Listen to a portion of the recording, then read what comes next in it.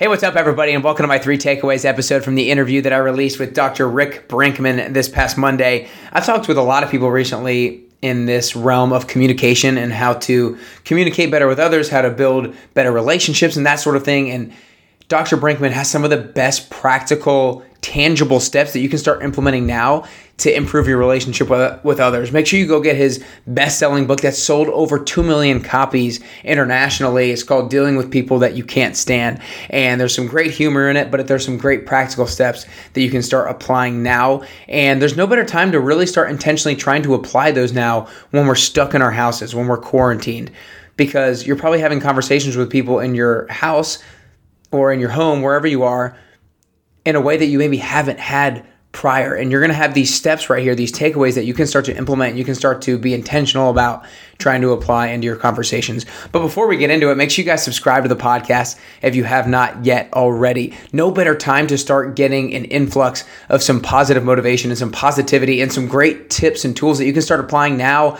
Now that the world is shut down and everything is quieted outside of you, you can really start to hone in and focus in on some of these practical steps that you can start applying to get closer to the best version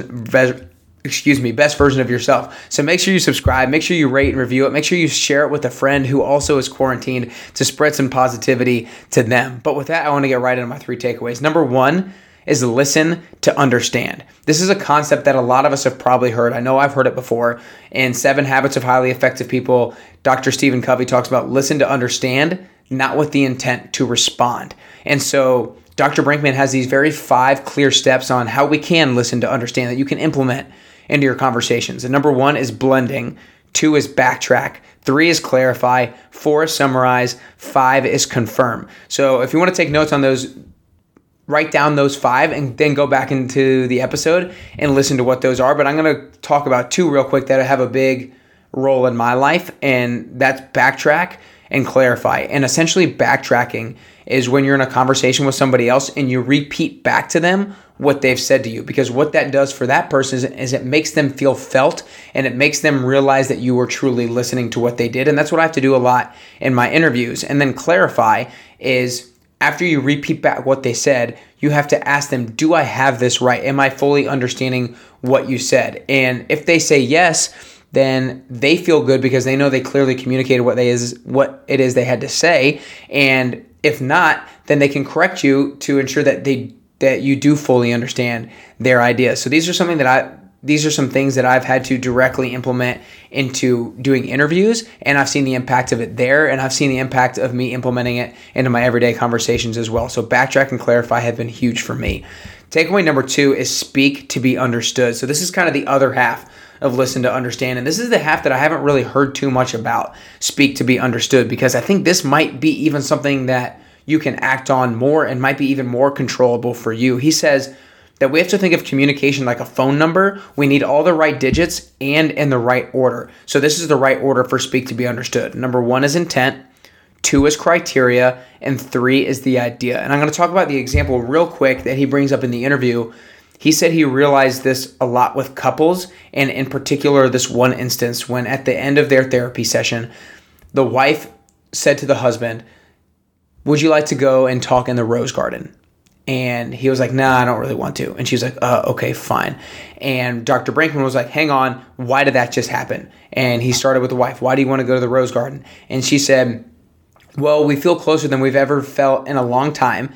And I thought it'd be nice to go have some silent time and chat before we have to go pick up the kids." And then immediately the husband was like, "Oh, I would love to have some quiet time to talk." And they just realized that they both have the same intent of wanting to catch up and talk and spend some quiet time together, but she jumped immediately to the rose garden. She had jumped immediately to the criteria, when if she started with the intent, that they could have discussed the criteria together and then formed the idea after that. So intent, criteria, and idea. I found that this is something really important that I can start leading with intent in my conversations with others. And it simply you can use that word. My intent in saying this idea is X.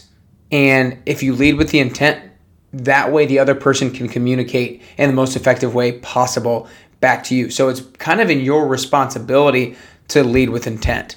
That way you guys can have an effective conversation back and forth. Takeaway number 3 is behavior is like clothing. And I'm going to preface this with how this came up in the interview.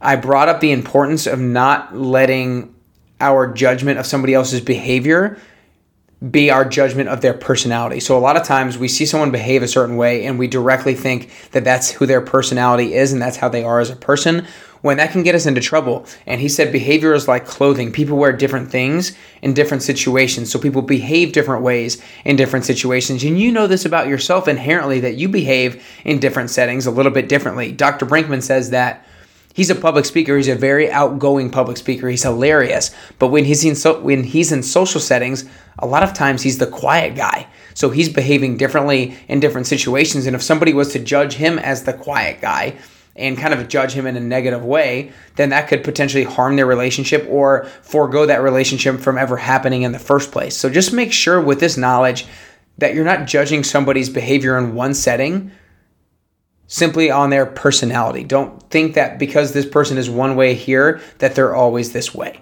So again, guys, my 3 takeaways. Number 1 is listen to understand. I really think backtracking and clarifying are key.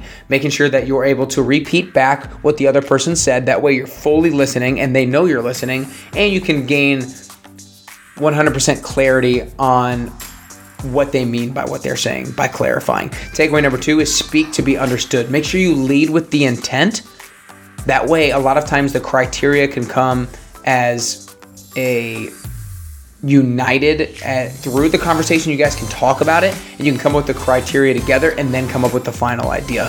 So that intent, criteria, idea in that order is key. Takeaway number 3 is behavior is like clothing. Make sure you don't judge someone's personality based off of their behavior in one situation, because people wear different clothing in different situations, just like they behave differently in different situations. I hope you guys liked these 3 takeaways. I feel like these are super implementable, especially right here, right now, because you're having conversations with people on probably like a more frequent basis than you have in the past, because either you're hanging out with somebody at home, maybe you're FaceTiming people, maybe you're on the phone, maybe you're constantly talking with people through like Zoom or through FaceTime with people at work. You're communicating a lot with people right now. So make sure you're listening to understand. Make sure that you can repeat back to other people what they're saying to you. And when you're talking to them to have effective communication, make sure you're leading with the intent as to whatever you're saying. That way, the other person can respond effectively and efficiently. And make sure you're not judging other people for acting a certain way during these trying times. During these challenging times, a lot of people are going to act a little bit differently than what really truly reflects their personality. So I just think these are really great because you can apply them right here, right now. Make sure you subscribe to the podcast. Make sure you share this with a friend, because these are challenging times. There's no better time to share this positivity, to share these practical steps, to share this motivation, and spread the word on how we can get closer and closer to your best you.